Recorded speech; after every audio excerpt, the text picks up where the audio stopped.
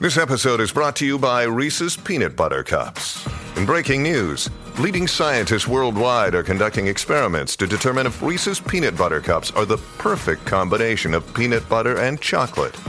However, it appears the study was inconclusive, as the scientists couldn't help but eat all the Reese's.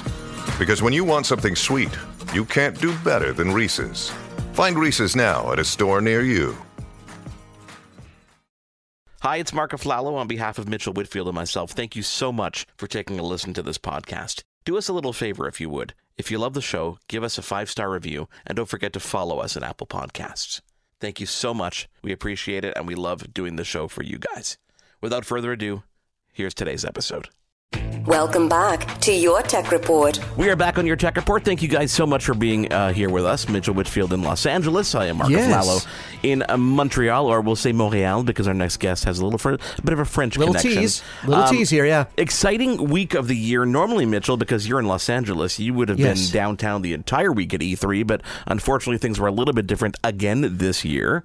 Exactly. And, I've always felt very fortunate that I've been attending E3 since the beginning in Los Angeles. I believe it was in Atlanta at some point. I mean, it moved its way to Los Angeles. I was there from the very beginning. And if you've never been to E3 in person, I've had friends at Microsoft. So I was lucky enough to be there for prep day for a lot of the days during setup. And as our next guest will attest to, there's so much prep work. I wish the average video game fan or business person could see what goes into the preparation for E3. It would, as beautiful as it looks when it's set up, the effort that goes into it's a Herculean task. So I'm very curious, Mark, how that Herculean task translates virtually, because there's still a ton of work, a ton of preparation, a ton of organization that goes into creating E3. So I can't wait to hear how this year was very different. Well, on with us right now is Stan Pierre-Louis, the president and CEO of ESA, which is the Entertainment Software Association.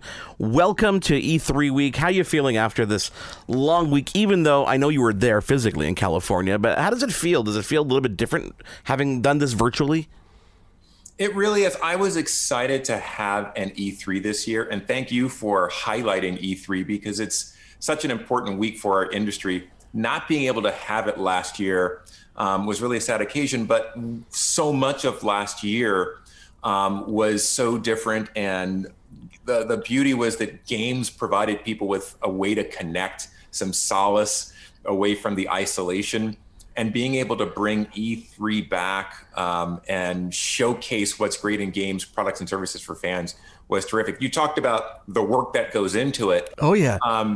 I had to do some satellite media tours in prior years. And in order to hit the East Coast time, I had to get there at, 3 a.m. Pacific time in order to start, prepping and, hair and makeup, though I don't have hair, if you could see me. Hey, I'm right with you. Don't worry about it. Yeah. More room for makeup. And while you're there, you actually see the kind of the forklifts and the things that are moving these items around in order to create these beautiful, extravagant booths to showcase these works. And so there is a tremendous amount of planning that has to go on for a physical show that's different than a digital show. Yeah. And I think that was one of the key differences is we had to make a decision several months back about whether we would have a physical component or not, because you have to plan on moving people and things into place, into a center for a finite amount of time. And not knowing where we were in COVID at the time, there was no vaccine developed and certainly nothing approved. International travel wasn't occurring. Domestic travel was really at a standstill. So we had to make a difficult, but the right decision to have a digital show. And we were so glad that it turned out as well as it did.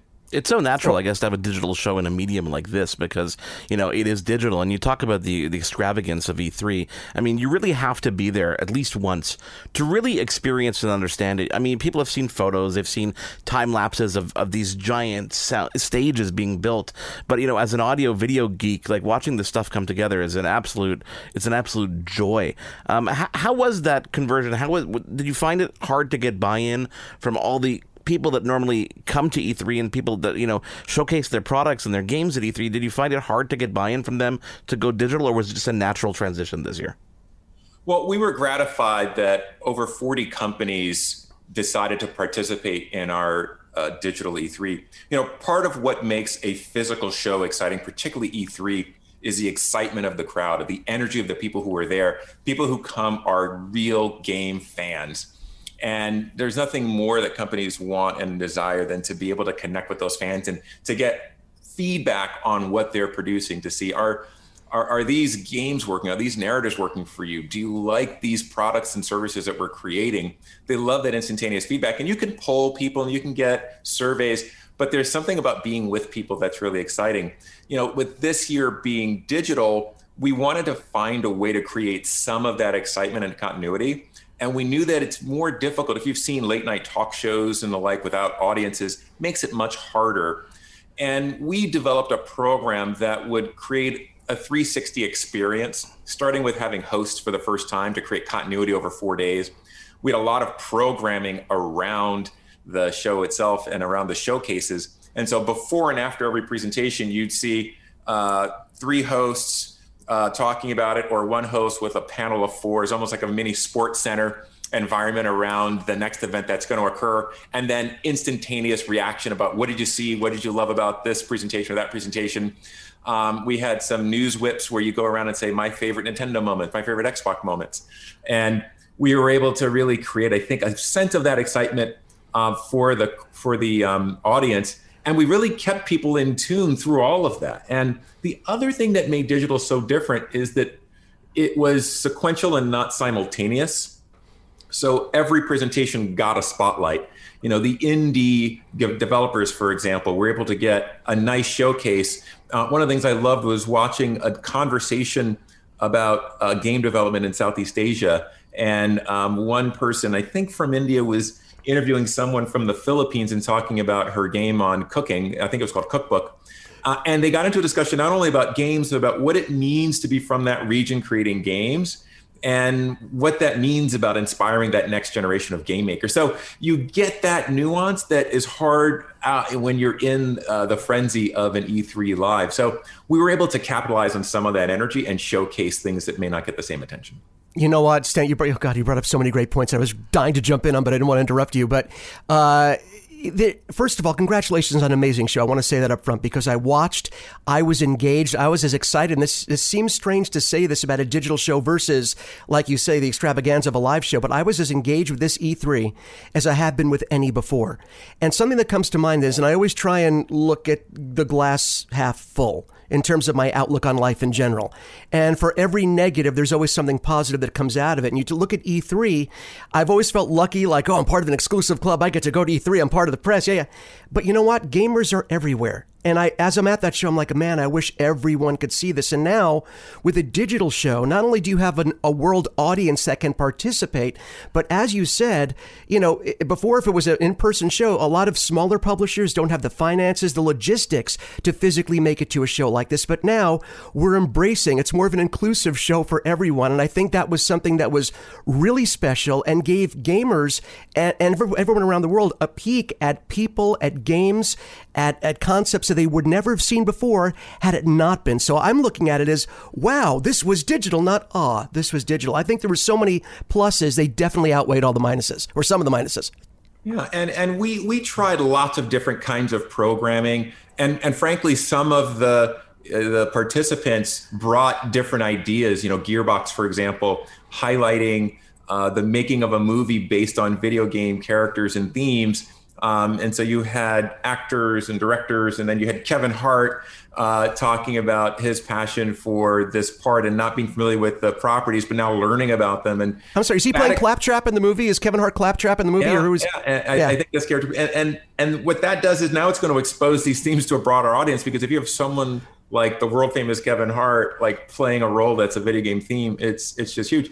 The other thing we did intentionally was whenever we could, we tried to present the broad community that is the game industry. So whether you're part of the LGBTQ community, other marginalized groups, we wanted to make sure that was showcased, both in terms of visually what you saw, but also in terms of some of the conversations that we're all having in this year of not only a pandemic, but a reckoning of mass proportion, whether it's racial equity or inclusion in a broad sense. One of my favorite panels was of women who do a lot of the voice acting for characters, and just talking about the change that they've seen over decades of playing these roles. Some were game fans and some were actors who really weren't into games, but what they brought in terms of empathy and life to these characters. And so being able to showcase that in one setting, I think sends a message about who we are as an industry. I'm just going to jump in here because as a film and TV actor for the last 30 years in Hollywood and voicing a lot of the characters in these games, I can tell you the perception over the years, especially among actors who typically like, oh, I want a role where I can really... The perception of gaming, and this is another big picture thing we can talk about, taking the place or supplanting things like cinema, especially in times like this where the movie industry was down, the gaming industry was so up. Games have taken such a space in our culture that it's no longer looked down upon in the acting community as, oh, I just did a voice for this game. Again, it's, I did a voice for this game and it was fantastic. So I think the gaming culture in general and how it's perceived, not just from the inside, but from the outside, is totally different. It's something that brings people together. It's something, like you said at the beginning, was there for us during a very tough time, continues to be there for us. And I think it's really changed a worldview on the importance of gaming in our culture, not just as a recreation, but really as a way of connecting. And that was something pretty special. You know, it's interesting. 10 years ago this month, the U.S. Supreme Court issued its decision in a case called Brown versus EMA, which struck down efforts to regulate speech in games. And I think between then and now, we've seen this normalization of people seeing games as the art form that it is, as something that adds to the culture, as something that's creating opportunities in STEM and STEAM. And in fact, girls who play video games are 3 times as likely to get a degree in STEM or STEAM than girls who didn't. And so it's creating excitement about what's going on behind the screen. I want to learn how to code. And I think this is one of the things that we came into the pandemic with that has now really exploded, because as people sat down and played with their kids or learned games for the first time or got reintroduced to it and saw the visuals, like if you see Red Dead Redemption or a Madden game, or this past week, if you saw the Forza highlights with the lights beaming and the just acuity of the cars, people have a newfound respect for games, and I think this E3 really showcased it. So how do you take that momentum and, look ahead to next year? And I know you're already looking ahead to next year. I don't have to, give you that shocker there. When, hopefully we are in person, how do you take that momentum and you drive it there? Do you look at next year and say, we need to keep a little element of this digital footprint that we had so that we can access that broader audience? I think that more and more industries realize the importance of reaching fans, reaching that consumer base. E3 started off as an opportunity for industry to meet with retailers to figure out how many games to ship for the end of the year cycle. Now what you're seeing is with digital downloads and streaming, with all the work that Microsoft's doing with its Game Pass, games can be introduced at any time of the year. And so having more access to direct consumers is pretty critical. So I think whether it's E3 or any other industry looking at how they do a physical show, reaching that audience is going to be critical. We're going to be looking at lessons learned to see what is it that happened this year that worked, what resonated, and what can we roll into future years. I think one of the things is having an always-on presence was meaningful. And we tried different programming, and you saw that there wasn't a huge drop in viewership over time. People kind of kept it on like they would keep on ESPN or some other channel throughout the day and plug in when they wanted to. The other thing is what we saw was people loved games and game footage. Nintendo came out, did about 45 minutes of Nintendo Direct and announced what it was going to be doing, and then spent over 3 hours showing gameplay footage. And people wanted to see how the games worked and what the characters did and hear from the developers what are some of the nooks and crannies. And so people geeked out on that as much as they did on some of the other conversations. So it's exciting to see that games have this resonance, and that people who really weren't into gaming, particularly before the pandemic, are seeing how much it resonates and want to know more. And we feel the difference as an association. Talk about the gameplay footage, and I think that almost replaces that hands-on experience that people would have had if they were physically there, right? But, it doesn't replace that instant feedback that we talked about earlier on, which is what you can't really get, and that's why you need to get stuff into people's hands. I wanted to ask you a question about game streaming, because this seems to be where we're going. There's no doubt the technology is getting incredible. You look at that work that Microsoft is doing, and I noticed that we all talk about Microsoft, we kind of forget about the other ones that are out there. But Microsoft really is pushing forward. And I've had hands-on time. Mitchell has had hands-on time. I'm sure you have too. And it's been absolutely amazing.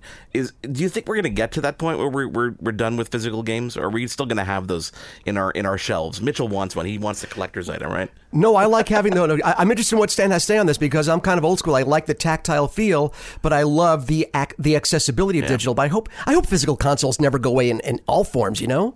I think that people enjoy having that physical, and I think there is still quite a market for physical. I think digital downloads certainly have changed the game in terms of how distribution works and how you can get stuff to people. I think the difference between that and streaming, though, is mobility, of being able to access the work anytime, anywhere. And it's interesting, Xbox has been thinking about, well, does that cannibalize your other sales by having it streamed? And they're finding that it actually opens more people up to trying more games and want to acquire them.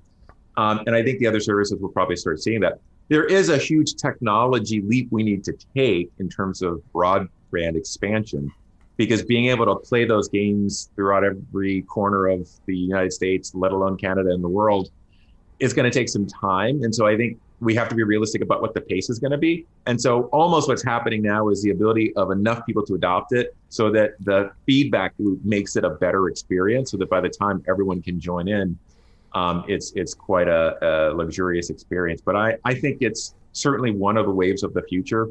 I hate to make those kinds of predictions too much, because, we won't hold you to it. It's all right. You've got VR and AR, and you've got all these different technologies related to games. And some have been adapted pretty well, and some are still developing.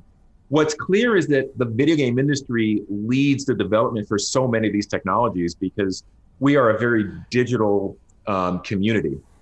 And so that's why you see advances in technology in this space, because the demands of the fans, require better graphic cards and faster speeds, less lag. So I have a 14-year-old, and we currently have a 30-foot Ethernet cord blue taped to the ground from the office to his bedroom, because you can't play in a Super Smash Brothers Ultimate Tournament without, being plugged in, Dad. And so lag kills. Yeah. Kind of lag, and no Bluetooth, controllers. It's all plugged in. So, you're seeing that the experience is real for folks, and I get to live it, which is a lot of fun. But I think that growth in technology is great, but we're also seeing that, PC games are still popular. Mobile is a very, very big market for people all over the world. And there are certain countries where mobile outpaces broadband technology. And so you've got to have different iterations of games for people all over the world, yet they can still connect and play together, which is exciting. No, you're absolutely right. Stan, I just want to go back for 1 second. I know you can't talk about what is going to be, because obviously it's a fluid situation, and you shouldn't obviously commit to anything because you don't know what form E3 will take in the future. But what we've seen, I can speak about, and I think we can all speak about what we've seen in the rest of the world, the rest of the other industries in the world, where we've seen a hybridization model take place, where we've seen a lot of positive changes that could stick and probably will stick moving forward for a lot of businesses, where people don't necessarily have to be in an office place to be productive, which can save money on rent, which can save money and put that back toward your employees and your infrastructure. So there have been some positive changes. Here I am, prophesizing about E3, but I think because, like you said, streaming has become so popular, I could see almost a hybridization of moving forward of E3 and being a combination of the in-person with the stream, feeding people from remote locations, feeding their gameplay, participating where they couldn't physically be there in person. I think models like that are wonderful, completely accessible and completely doable, where it is possible to kind of have have the best of both worlds. You have the tactile feel, the in-person. For those who can't physically be there, they have that streaming option where, and now we're going to do a digital piece for half an hour, go back to live, do digital. So I think a hybrid model like that totally works, and I'm not going to take any credit for it when it happens. Yes, you will. You should take full credit. I think you just created the model that we should take moving forward. No, I think that you created because it's kind of brilliant. I think, this worked so well. What you guys did worked so well and felt so organic. I think mixing into live with it, it's just sort of a natural pairing. I think it would work wonderfully. I think there's a real opportunity there, and it obviously takes a lot of planning and balance. Oh, yeah. But I was so proud of what our team was able to develop for this first all digital experience. And, you plan it. And one of the things when you're involved in it, and I have a background on the legal side, but, with television and film companies. And so I've seen the grids of what it looks like for a show. And we had, this was a television production, essentially, but made for live stream, because it was always on from the moment we started to the moment we said good night, we'll see you tomorrow. And you've got to have backup plans. And what if this goes long, or what if something doesn't happen? And but it really takes a lot of planning and execution. I think we understand the physical show, and I feel like we had a really strong go of it with our first all digital. Combining those would be, like you said before, Herculean, but certainly worth the effort. Stan, I want to thank you for taking the time to join us. I know it's been an exhausting week. Mitchell and I will talk about the announcements, of course, during the show, but we really wanted to get that feel from you about the experience this year, and it's so nice to have you on. Next year, we're going to talk a little bit earlier so we can get that tease as to what's coming up for that return to hopefully in-person E3, okay?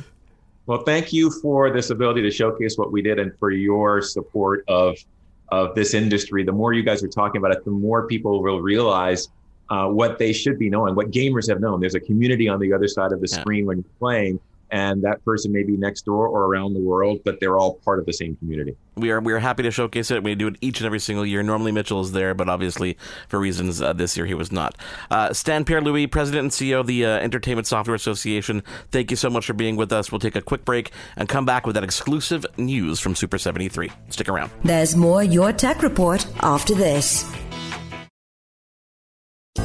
This is a day I've been looking forward to for 2.5 years. We're really proud of Timeline. We're going to reimagine Windows. Microsoft is announcing the breakthrough game console called Xbox. We've created a platform attuned to consumers' changing behaviors and an evolving sense of play. We set out to make the best watch in the world. And today, we're introducing Nexus 7. This is it, Xbox One. And we are calling it iPhone. The latest news, the newest products, the biggest names.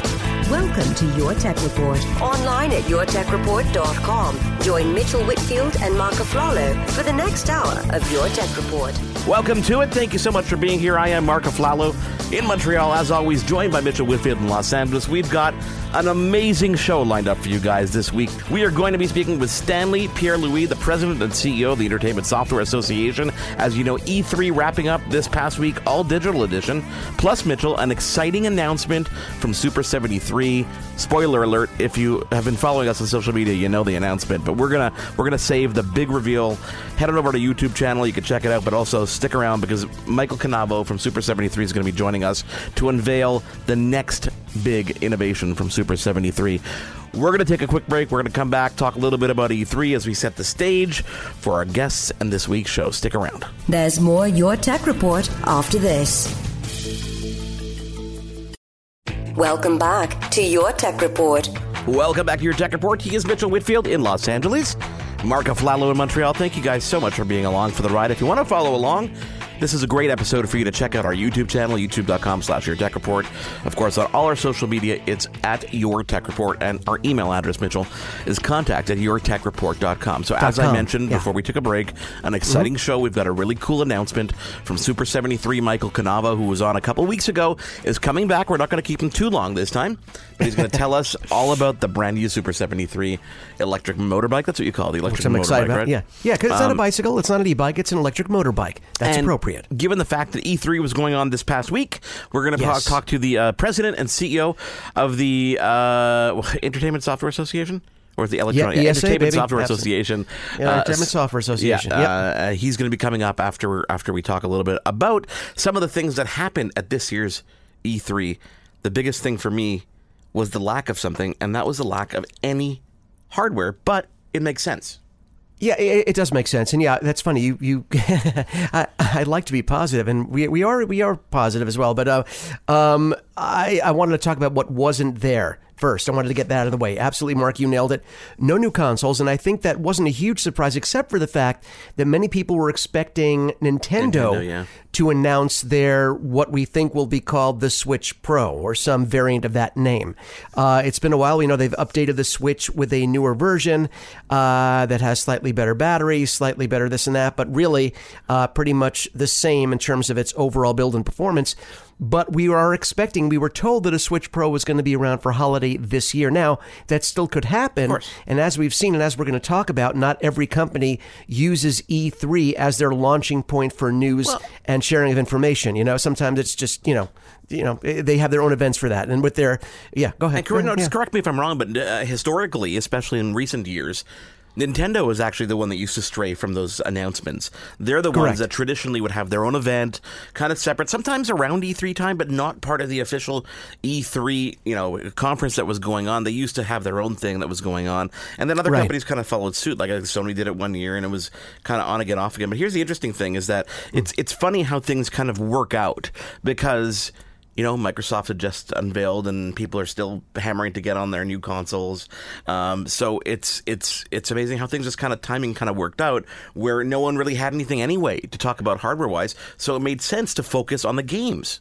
And really, when you think about it, I mean, this was another COVID year. We had this year and last year being COVID years. And when you look at overall production, and we'll continue to talk about this. We've talked about it before. I will continue to talk about this so our listeners know. The COVID has affected and will affect many aspects of our lives for many years to come. Yes. We know about production, how production, number one, getting stuff shipped from overseas, from China, or products made in Asia has been very difficult. Freight shipping is near impossible to procure right now. That's number one. Number two, there's an overall chip shortage. Companies like Taiwan Semiconductor and Foxconn, they're trying to get all these chips out to service all the new products that will be announced by Apple that, have yet to be announced by companies like Nintendo, but it's hard to announce a new console and a new console release date when you don't have the supply chain to create those new consoles. And really, when you think about it, Mark, that's what it comes down to. Even if they wanted to announce the Switch Pro, which I'm sure is at its point in development where it could be announced if they wanted to, but why would they announce something they don't have the physical capability to produce in any great quantity right now and disappoint more gamers? Because right now, people, think about it. We were almost, a few months away from being a year since the next-gen consoles were announced from Sony and Microsoft, and you still cannot get your hands on one. You're paying double or triple online just to get your hands on one. No one thought this was going to happen. Video cards for the PC gamer side, exactly. Like these great NVIDIA cards that are the just 3 Series from NVIDIA. AMD. It's just... It's just a little bit nuts. It's a little bit nuts. So you have bots buying up what little product there is out there. They're struggling to perform. So let's go back. So we didn't have a new console, but we understand why. No one's begrudging them for why they didn't do that. We also didn't have Sony. I don't know if you noticed, Mark, there was really no Sony at this year's show. We had Microsoft, who was front and center with a lot of announcements, and then Sony with their Nintendo Direct that, there were some cool announcements, by the way, by Nintendo. I don't want to gloss that over. Of course, the Breath of the Wild sequel will come out sometime in 2022. It's going to be amazing. This is one of those years, Mitchell, that I found myself just staring and zoning out at gameplay trailers. Yeah. And I never do that because I always kind of say, this is not what it's going to look like. But now these days, this is what it's going to look like. And just watching people play, especially Breath of the Wild 2, oh my God. Gorgeous. And it's one of those games. And by the way, you're seeing it on current gen software. Yes. So it's amazing how Nintendo, they don't need necessarily to go 4K over the top graphics because they design purposefully for their machines to make them look beautiful. Also, we saw people have been wanting a new Metroid game. They got a new Metroid Metroid game, except I don't think they expect it. It's not a first person. It's a side-scrolling, going back to old school Metroid, which I think is amazing. Again, I watched the gameplay. It looked absolutely beautiful. It combined the best of a side-scrolling game with modern sort of smoothness and engine. So it just looked incredible. So if you've been, hankering for a little bit of Metroid on your Switch, that will be coming as well. I'm trying to think what else. I mean, Microsoft had a ton. We finally got, their biggest announcement. Everyone was wondering if Starfield from Bethesda, which is now part, of course, of the Microsoft family and actually a Microsoft company, if that was going to be number one, going to be a title that was coming out this year. It's their first new RPG intellectual property of the last 25 years. Something that wasn't named Elder Scrolls or wasn't named Fallout. A whole new IP. Well, the bad news is it is coming out in 2022, I think holiday time. More bad news, unless you're a PC and Xbox gamer, it will be exclusive to the Xbox and PC. And folks, this is why Microsoft bought the company, so that they could have viable solutions. When people are looking for a reason to buy an Xbox over a PlayStation 5, this is the kind of decision, that goes into this. They actually have exclusives now. Starfield will be on Xbox and PC only. And Mark, that is absolutely huge news. Ubisoft announced Avatar: Frontiers of Pandora. Looks insane. Looks absolutely insane. The other one that really kind of blew my mind, and because I'm into the driving games, was definitely the new Forza Horizon 5. Yes, set in Mexico. Looks absolutely stunning. It looked gorgeous. And talk about taking advantage of the new generation consoles and the ray tracing and all the effects. Like, putting it in Mexico like that is just an absolute thrill. And I cannot wait to get my hands on that. I kind of miss my steering wheel and my game seat. I might have to get that back. That kind of perished in my flood in my house earlier this year. By the way, Mark, we can't forget some sort of the big news, of course. Microsoft's Halo Infinite, Xbox Halo That's Infinite, where I was going. is coming. Was it November of this year? Yes, it is. I believe. And by the way, as was rumored, Halo multiplayer, Halo Infinite multiplayer will be free, regardless of whether you have Game Pass. Because if you have Game Pass, the whole game is going to be free day one anyway. But even if you're not a Game Pass subscriber, Halo Infinite the multiplayer will be free to play. Flight Simulator coming to the console in July. July 27th. That one really excites me because excited. I got a gaming PC just to play Flight Simulator. I've been playing it in stunning VR, and it's been absolutely beautiful, which is really cool. Mitchell, again, an awesome show lined up for you guys. You got an exclusive announcement, exclusive reveal from Super 73. Michael Canavo's coming on. But before we get to Michael, we're saving the best for last. But you know what? That's not true, because our next guest... No, it's not true. We're still talking all about E3, but we're going to talk about the fact that E3 was all virtual. What does that mean? What is it going to look like in a couple of years from now? Is it going to change the way that we're used to this event? Are we going to still be going to it in person, or are we going to go into it live? So we're going to talk to the president and CEO of the Entertainment Software Association. His name is Stan Pierre-Louis, and he's joining us next here in Your Tech Report. Again, follow us online. It is at Your Tech Report on all our social media, and email contact@yourtechreport.com. Back in a moment. There's more Your Tech Report after this.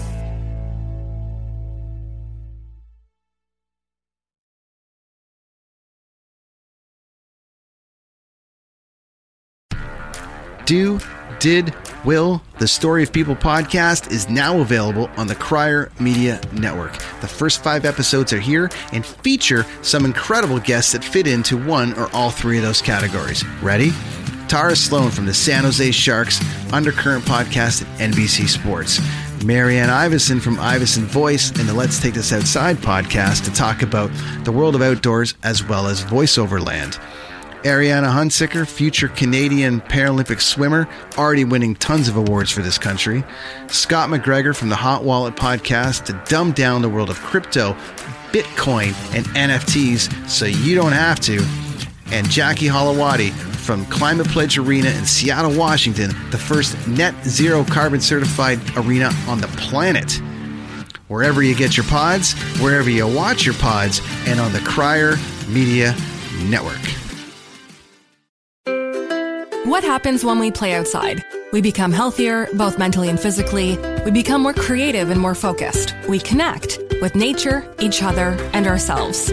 Let's Take This Outside, a new podcast hosted by me, Marianne Iveson, an aspiring outdoor athlete and nature lover. I speak to athletes, outdoor professionals, and scientists about their connection to nature, how it affects their performance, and everyday life. Let's Take This Outside, available on Apple Podcasts, Spotify, and Google Podcasts, and at letstakethisoutside.ca.